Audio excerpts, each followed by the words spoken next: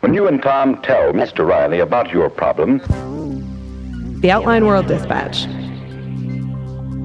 Every Monday through Thursday, we bring you a story on the theme of power, culture, or the future, handpicked from theoutline.com.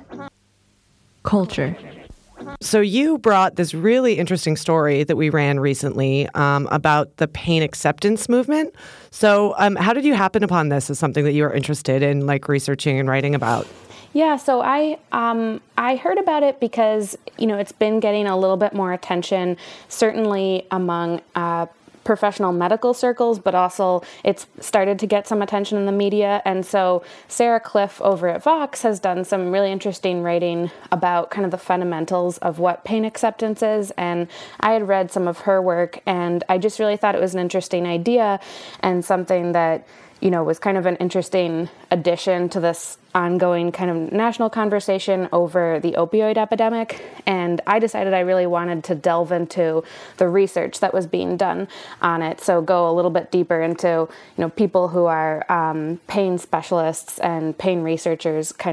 I wanted to talk to them about how they were thinking about it. Sure. And I think for me, some of the more powerful aspects of the story is you managed to talk to a few people who deal with chronic pain and are, trying to alleviate some of that through pain acceptance. So you start with the story of Gwen. Can you maybe tell us a little bit about Gwen and what happened to her, what her life is like? Yeah, so I did, as you said, I did speak to a number of chronic pain, people who suffer from chronic pain, to talk to them about what pain acceptance means to them. And one thing that is interesting is that it does mean, and it can mean different things to different people. So it sort of depends on who you ask. And I think that's why, when you say pain acceptance, not everybody's always talking about the same thing. But so this woman that I spoke with, Gwen, she is somebody who, when she was 42 years old, she was in a car accident that left her with, severe excruciating pain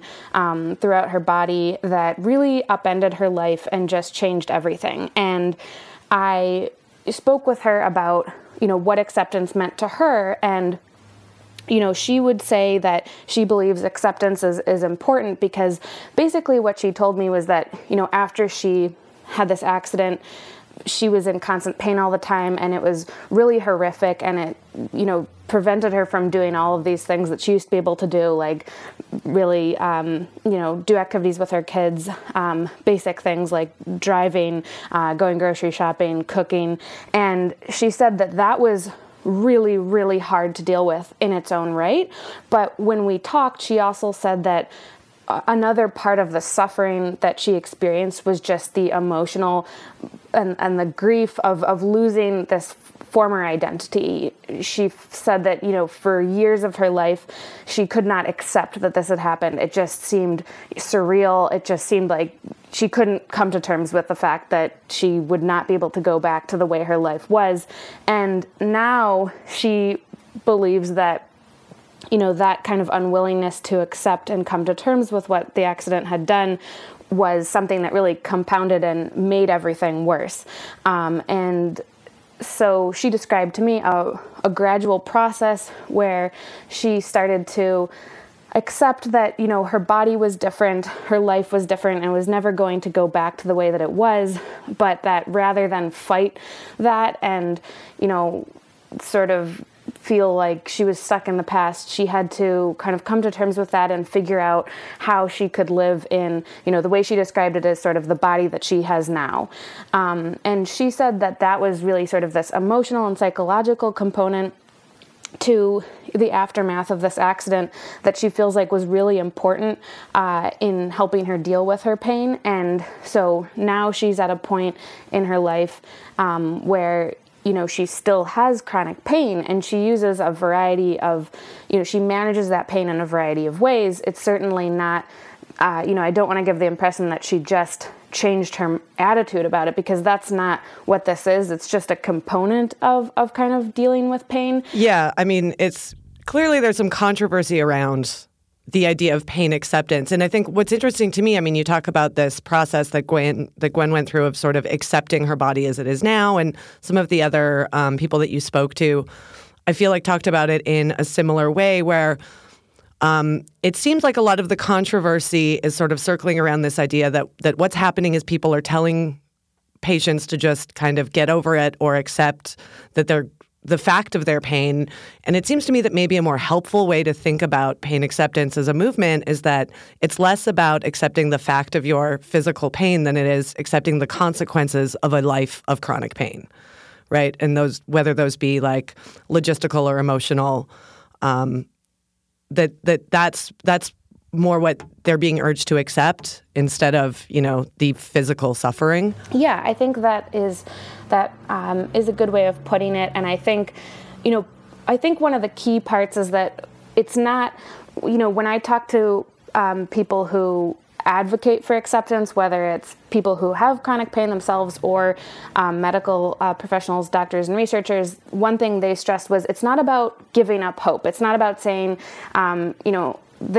it's not about sort of saying I'm resigned to this or there's no hope left in my life. It's not about hopelessness. It's actually about trying to get to a point where you can live your life as best as you possibly can, even though there might still be pain. So the end goal of pain acceptance is not helpless resignation. It's how do you work around the pain almost? How do you deal with it in a way that you can still do the things that you want to do, even if maybe you have to do them a bit differently than you would have done before? Sure. And so, just to address the controversy around this, to dig into that a little bit deeper, one thing I noticed is that you primarily, or I think exclusively, talk to women.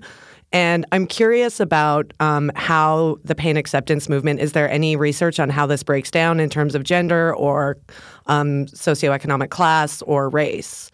Is pain acceptance something that is being urged in disproportionate ways depending on who the patient is? Yeah, that's a good question. I think I tried to dig into that a bit in my reporting and, how does this experience of pain acceptance differ maybe for men and women? And a couple of things that I found were that, statistically, women are more likely than men to say that they experience chronic pain, and that's a statistic from the Centers for Disease Control and Prevention. And so I think, I don't know exactly, why that would be the case, but without...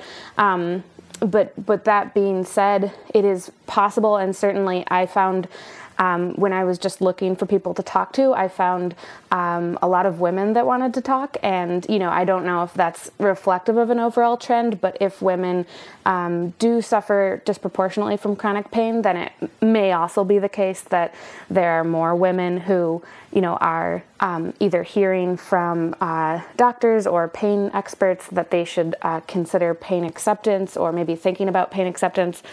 But in terms of, if the question though is, can pain acceptance, help kind of anybody? I think that from the people that I spoke with in the article, I spoke with one person who he works with chronic pain patients, and he tries to help them essentially, become more accepting of their pain. And, he told me that this is something that can work and is used with men, women, and adolescents, and even could be used with children, because we're not talking about, administering medication. It's more about really sort of a behavioral therapy in some cases. So I don't think it's exclusive to women. Is pain acceptance therapy covered under insurance? Yes. So when the therapy that I wrote about in my article is called acceptance and commitment therapy, and that's a therapy that can be used. It can be used to treat different things, not always just pain. It can. That's actually it's a therapy that kind of emerged out of cognitive behavioral therapy, and it essentially kind of stresses that people should come to its goal is to help people come to terms with adversity and adverse experiences in their life and commit to participating in valued activities in their life despite adversity. And it's not solely used for chronic pain. It can be used for treating things like depression as well. But in the context of chronic pain, yes, insurance would typically cover it because it would most likely just be classified as behavioral health. So if you have an insurance provider that covers really, seeing a therapist or seeing a psychologist or psychiatrist, then most likely it would be covered. Okay. So ideally, it seems like pain acceptance is something that happens in concert with, a drug regimen. It's not, the idea isn't that people are going to stop needing pain medication if they successfully complete some regimen of pain acceptance therapy, right? It's probably something that's going to happen in a more holistic sense. Yes, I think most commonly it will be happening in a holistic sense in terms of how people are actually applying this to their lives. The people that I talked to, I spoke with one woman who is, she has participated in this particular type of therapy that I described, acceptance and commitment therapy. And, the way she described it is basically that she feels like it has been helpful for her, but it's just one part of how she deals with and manages her pain. And it's not, she said it's not even, she would not say it's the most significant way she deals with it. She said it's something that helps her. It's something that has been helpful, but there are times when it would definitely not be enough on its own. And she continues to take, pain relievers and do a number of other things, whether it's sort of diet and exercise to support groups to manage her pain. So I think her experience is probably, to your point, a good way of thinking about how a lot of people, are kind of experiencing this not as a substitute for anything, but as something that exists alongside a number of options. But at the same time, I do want to mention that there are some, pain and addiction specialists who are trying to look at this question, and it's really an emerging area of research that hasn't been definitively established, but are trying to look at this question of could increasing somebody's acceptance of pain help decrease reliance on opioids. So the idea that it might be an alternative is certainly something that the medical community is interested in exploring, but in the day-to-day experience of, I think, people who are using acceptance and commitment therapy, like you said, I think it's a holistic part of pain management. Sure. And I mean, again, I think that's probably where a lot of the controversial responses or the understanding that this is a controversial thing is coming from, is it's being presented as a way to deal with the opioid crisis. And I think a lot of people understand that as, we're going to stop giving people pain medication and we're going to send them to therapy instead, which is not precisely what's being described here. Yes, definitely. And I think in a way, it almost would be like, I think part of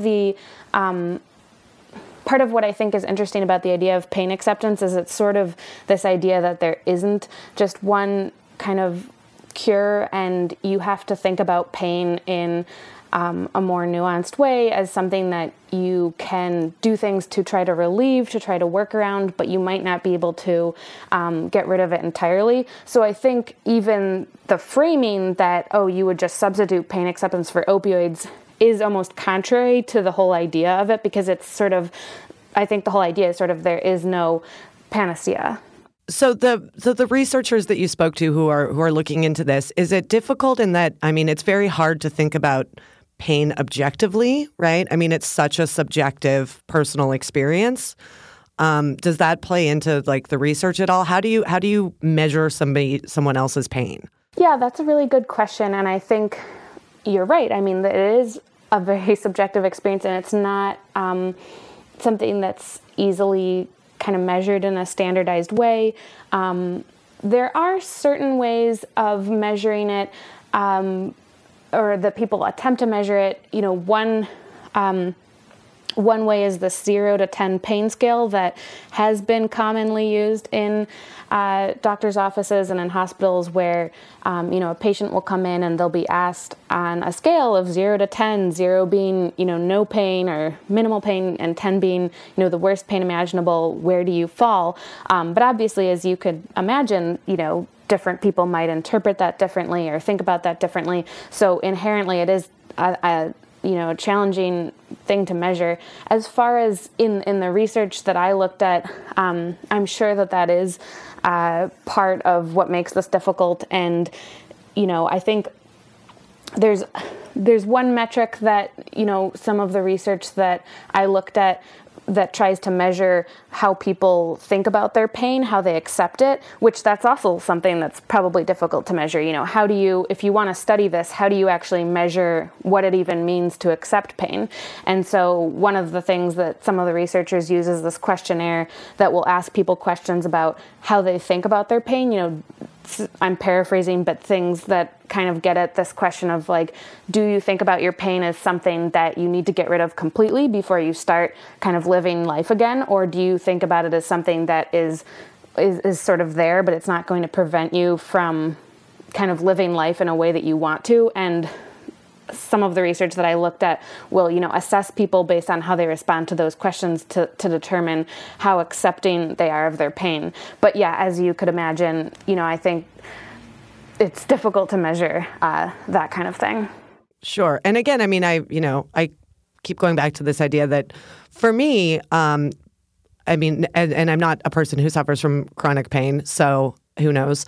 But it does seem to me like it would be a helpful complement, not necessarily in terms of dealing with, the physical fact of suffering, but how chronic pain can sort of interrupt the rest of your life. Yeah, I think that makes sense. I spoke with another woman who has chronic pain, and I ended up this isn't in my story because, of course, I talked to a lot of people and not everybody made it into the final story. But one thing that she said that stuck with me was, she talked about how she really loves to travel, and that's kind of a passion of hers in life. And when she started experiencing chronic pain, it was really devastating to her that initially she felt like she just couldn't get on a plane anymore because it was, too uncomfortable to be on a long plane ride given the pain that she experienced. And she said that as she herself worked through this process of acceptance, she eventually got to a point where she just sort of decided,